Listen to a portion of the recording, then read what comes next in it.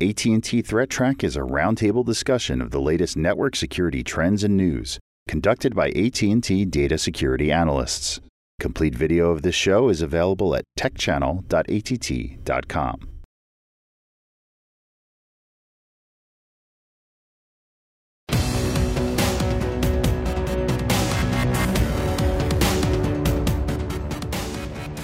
There was an interesting article put out by Radware talking about some malware that they had seen in one of their honeypots.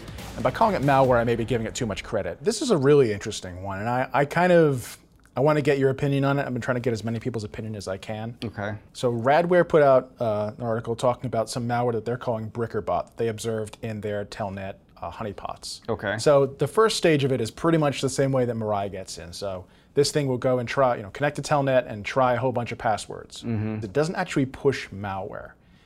It runs a bunch of shell commands. And there's two different versions of it, but the first one seems tailored to like BusyBox devices. Like, BusyBox is like a single binary that a whole bunch of IoT devices use to do things like CP and LS. And right, CAT. It's got all those common exactly. Unix utilities all in one binary. Yeah. Right, so the first version of it is using like BusyBox, CAT, DevUrandom over a bunch of different storage devices. So like Dev SDA, places where you'd be storing files. Mm-hmm. And the intent, I suppose, is to try and wipe out those devices. Just overwrite them with random garbage so that the device is effectively bricked. Okay. Somebody's going out there trying to find these IoT devices that we've been talking about and trying to intentionally brick them. And bricking's the term that we use to say you've basically made it completely non-functional. The whole idea, I think, being to take devices that they know are vulnerable and potentially infectable by things like Mirai and other IoT botnets and take them out of that pool. The second version uses other means, but similar to the same thing. Find yourself a device and just dump a whole bunch of data into it or try and do an RMRF. And they're doing something with FDisk where they're reconfiguring a drive. Really? It's weird. It's like FDisk, set number of platters and sectors and something else to like 1, which is basically create an invalid disk on the disk that you've already got. Like weird little things like that. Does that even work, I guess is the question. That's where I'm going with this. I'm not really sure that it works the way the authors intended it to. I've done a little bit of research, talked to people who are familiar with IoT technology, how the storage works in these devices. I actually reached out to Allison Nixon at Flashpoint because she's an expert in this sort of thing too. Right. And I think she agrees with me that this isn't really going to work on a lot of devices. IoT devices usually mount certain things as read-only when they boot. Like if you're in U-boot before the operating system boots up, before you load the firmware, or in other situations you can, make changes to these partitions. But once you're in the operating system, a lot of this stuff is read-only. Mm-hmm. So you can cat all day to it, or you can try and RMRF it, but it shouldn't make a difference. Right. So if you reboot it, it should come back to normal. Exactly. Basically. Right. And this thing's they're calling it Brickerbot, but I think there's certain things that it'll do that'll really ruin your day if you're not an expert or at least technically savvy enough to press the button on the back. It's supposed to be, I think, vigilante malware, kind of like YFatch and a couple of the other ones we've seen. Right. Reincarna, where it's trying to solve the IoT problem, the IoT default passwords or dumb vulnerabilities problem. Instead of changing the passwords and locking people out, it's trying to take the device down entirely. We've seen lots of families of malware go infect these devices, and they use them for their own purposes. They don't try to intentionally damage them. We've also seen there's some actors out there that try to take over the device, lock it down, still leave it functional for the user. This is another type of actor that's really intentionally trying to make the device completely non-functional. I don't think it's a great solution. I know a lot of people are just sick and tired of seeing these sorts of devices online, and they just want to find a quick solution to it, but I think the upshot's going to be a lot worse. Yeah, and I'm not sure it's going to work in most cases. I think it probably won't work. On the other hand, though, if you're running a Linux box where some of these partitions... Right, that can be really bad. Exactly. So you might be taking down devices you don't intend to take down. Right. But again, these are all, like, from what we understand, they're using the same username and password pairs. If this thing gets on your box, it's using bad passwords in the first place. It was probably popped by Mirai at some point because Mirai uses these same username and password pairs. Mm-hmm. It shows that some people are willing to go to much further lengths to try and solve the IoT botnet problem than others are. Most of them have been somewhat white hattish. They'll do things like break into the device and then secure it, which on the one hand you're breaking in, but the other hand you're not doing any further harm than that. This is a much more aggressive approach, trying to permanently take the device offline. And I disagree with it because there's no actual knowledge of what that device is. This type of thing is not something, yeah, sure, the IoT problem is a big problem, and it's not really getting any better. But this is not the right means to take care of this problem. Unfortunately, there aren't a lot of good solutions to take care of it either, because it really requires users to take their devices and either patch them or get new devices that are more secure right out of the gate when you power them up. So maybe over time things will get better, but I think it's going to be a long time. There are a lot of organizations within AT&T that I admire, but one of the ones at the top of the list is really our global fraud management team.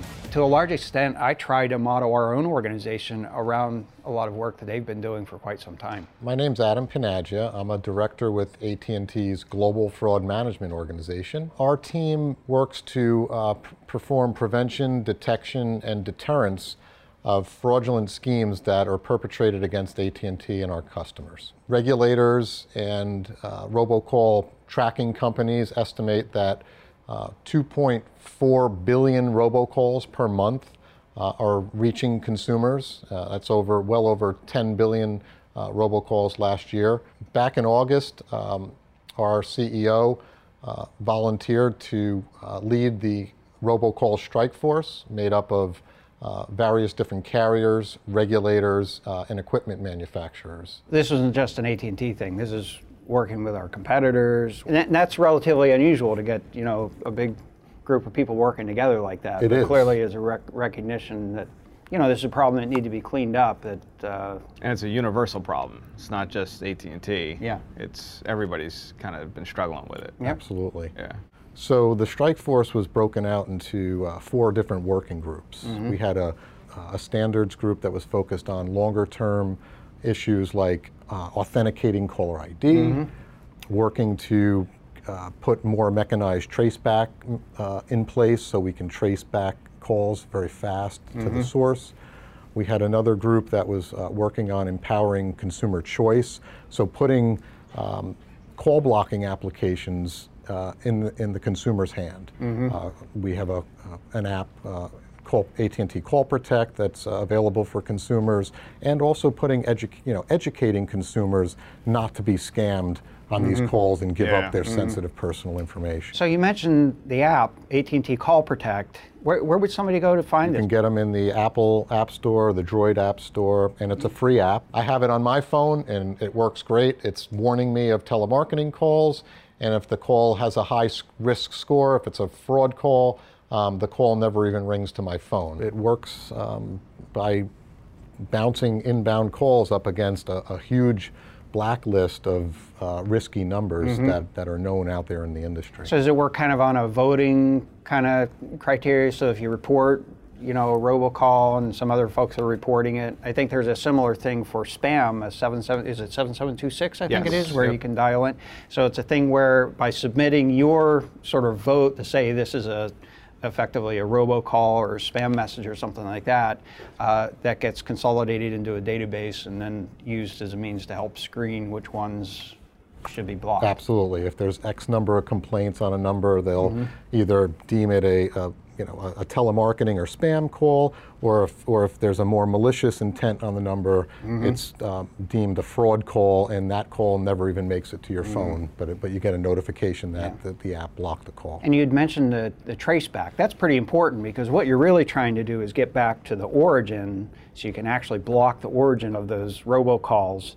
And oftentimes it's not that many origins, it's just a matter of finding where they are. It's been going back hop by hop to get close to the source, and that's what some of these authentication standards are going to do. The first carrier will sign that call, and even if it goes through 10 carriers and gets to a consumer, the carriers in the middle or near the consumer can, instead of going back 10 hops, they can just say, oh, it came from XYZ Telecom. We'll go right back to them and find the source. Yeah.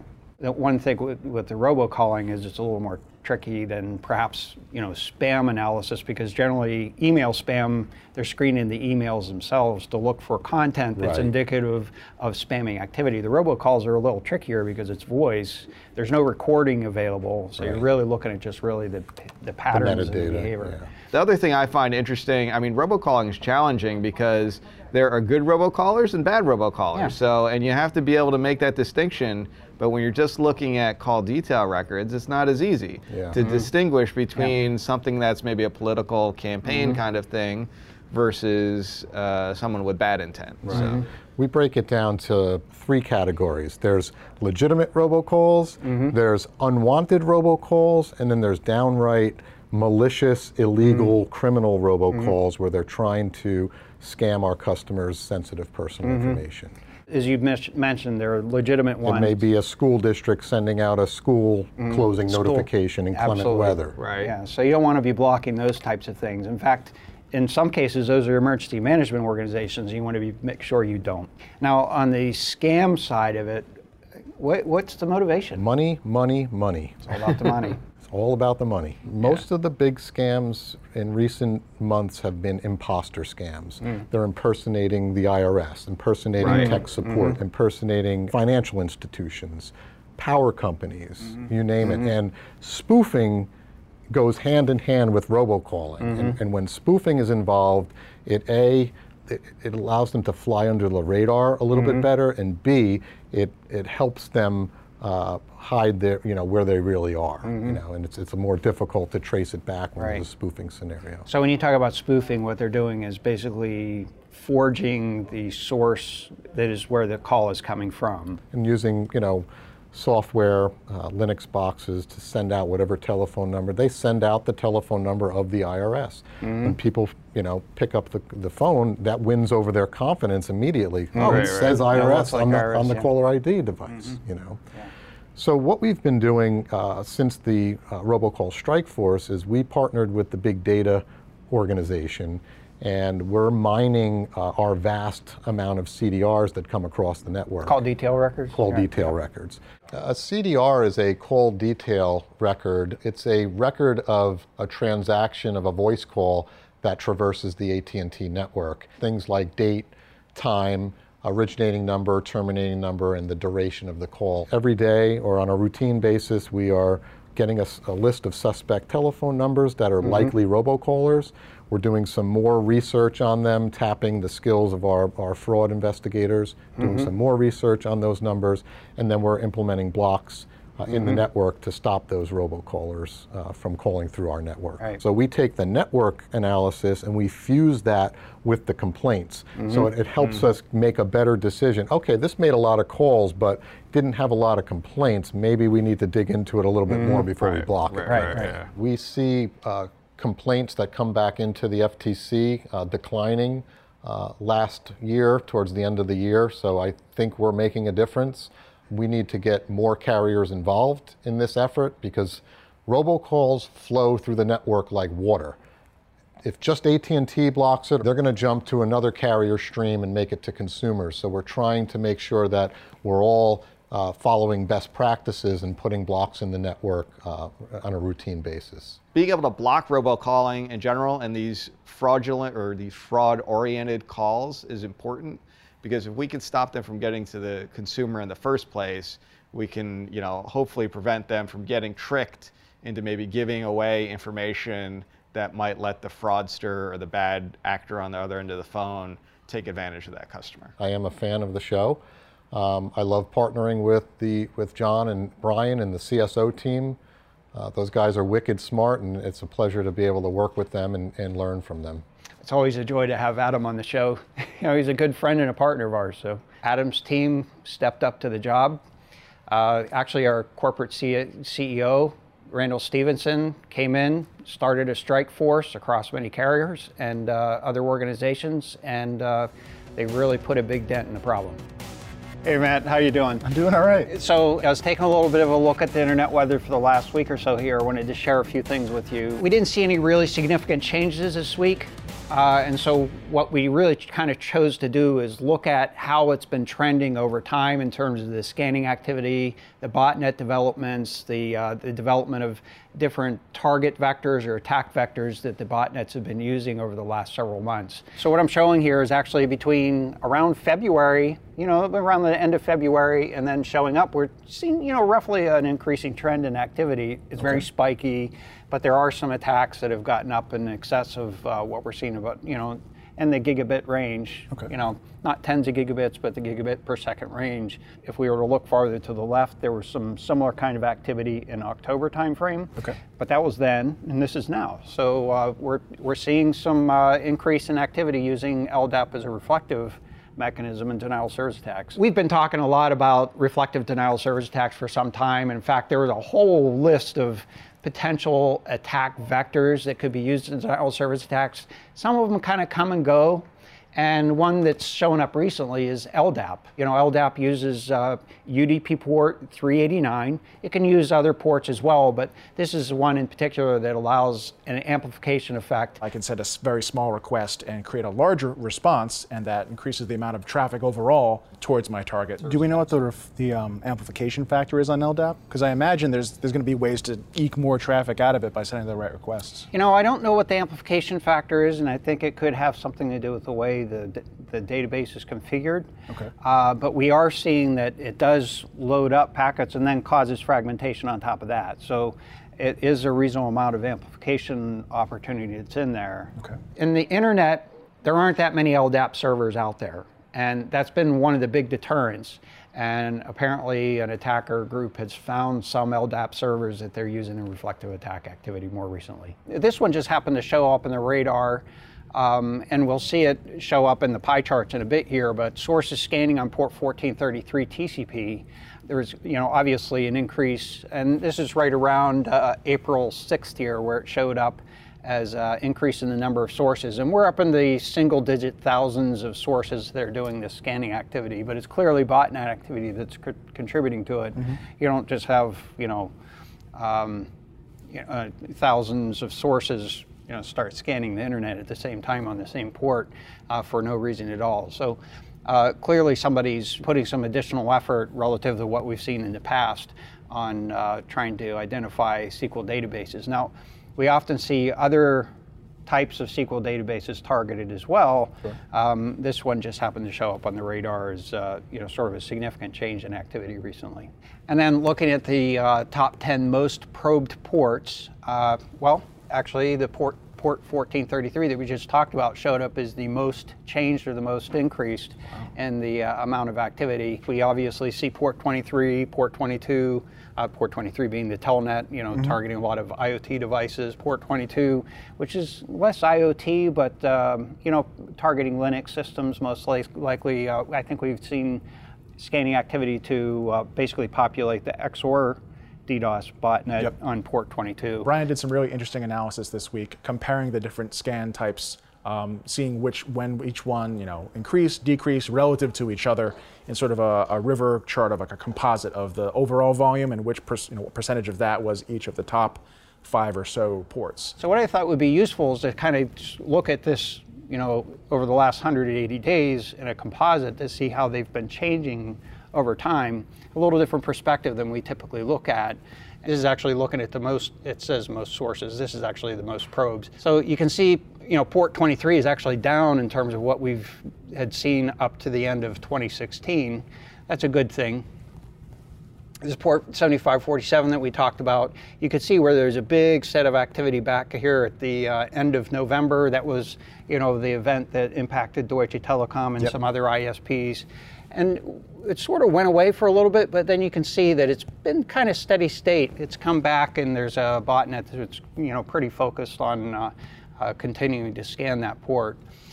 We see here a little bit. This is actually this really thin line here. I'm pretty sure, that's port 80 activity.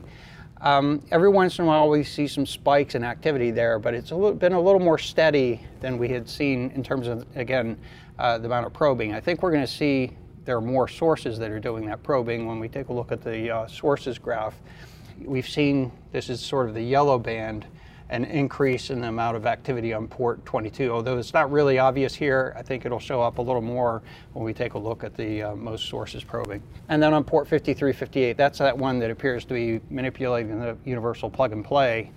You can see that that's obviously become this is the turquoise one, and that's become of a greater interest since, about January, end of January, beginning of February. Before we go any further, the last few weeks of the show, we've been saying that 5358 is related to the Hajime botnet, which I'm not sure we're actually tying to.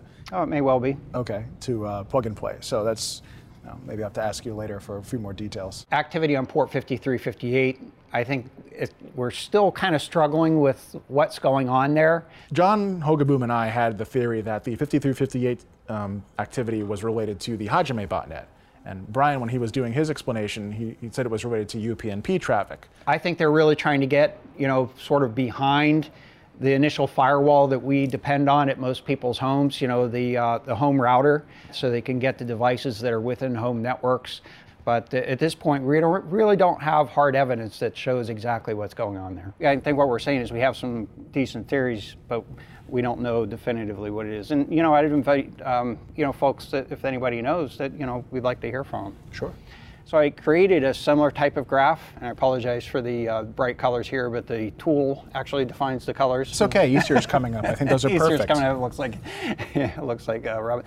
But I think it's interesting. Now, it looks like there's a big spike in port 23 here, and actually isn't a big spike in port 23. It was actually a big spike in port 7547. That is, this graph is an additive graph. Mm-hmm. All of the underlying contributors add to what's on top of that. So that's often easily confused when you look at a graph like this. But the real spike back here at the end of November was that case where we already talked about 7547, that CPE WAN management protocol. And then as you can see, obviously port 23 being a big factor here, and it's actually sort of tailing off. And again, we're looking at the number of sources that are doing this scanning activity, so it's a strong indicator of, a reasonable indicator of the size of the botnet that's actually doing the activity. So it looks like the botnets are actually getting somewhat smaller as we continue forward here. Although it looks like the activity is sort of tapering down, I've got my fingers crossed, but I'm not going to really count on that. I think we're really kind of in a lull period, and a new attack vector is going to show up, and we're going to start to see these botnets building up again. And it's also interesting to see we had this little null point here, which showed up actually on both of these ports, which was probably an indication of somebody who took down the command and control associated with the botnet, disrupted it for a brief period of time. But that's one of these troubles with trying to disrupt botnets is they're generally able to come back relatively quickly, and so you ask yourself, is it really worth the trouble? That's interesting, actually. This week there was the takedown of the Kelahos botnet. It also came with an arrest, and I think in general, when you have a botnet takedown, if there aren't arrests associated with it, there's much better chance that the botnet's going to bounce back. Or there really needs to be, in fact, an automation around the ability to continually take it down, as much as there's automation in the ability for botnets to build themselves. Sure. And that really becomes the challenge. Is that there are a lot of, it's a really very much of a cat and mouse game, so to speak, that the botnets have designed a lot of resilience into them, and each botnet has its own forms of resilience, and so the takedowns, while maybe piecemeal for a very short period of time, taking them down and keeping it that way is very difficult without taking the operators out of operation, so to speak, and the arrests are a way to do that. Absolutely. Certainly. So a couple of other things that are kind of interesting to see here, as I mentioned earlier, this 5358, that's become much more significant. I think I mentioned earlier we see some more significant activity in terms of the number of sources probing on port 80. That may be associated with some recent vulnerabilities that had come out on certain types of things that, maybe perhaps probing around or looking for those. And we also see here the yellow band where we see port 22 showing up more, that's SSH.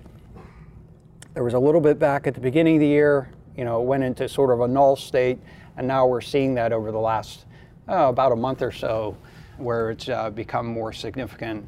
activity in the overall number of sources doing the scanning. Does that correlate to the WebDAV bug that came out of a few weeks back? It's a possibility. You know, I didn't actually go back and research that, but there's a good possibility that they were basically searching around for servers that might be vulnerable to that. Yeah, absolutely. And it's not unusual that we see that sort of activity. Some of it might actually be researchers, but the thing that's significant here is because we are tracking the number of sources doing that scanning activity, it's more likely associated with some botnet activity that's performing it. And you can see way back here, back in, you know, this was beginning of November last year, where there was clearly some botnet activity that was targeting web servers, you know, basically going into the hundreds of thousands of sources as it peaked out at that level. Cool. All right. And that's it. That's all I have. My phone's ringing.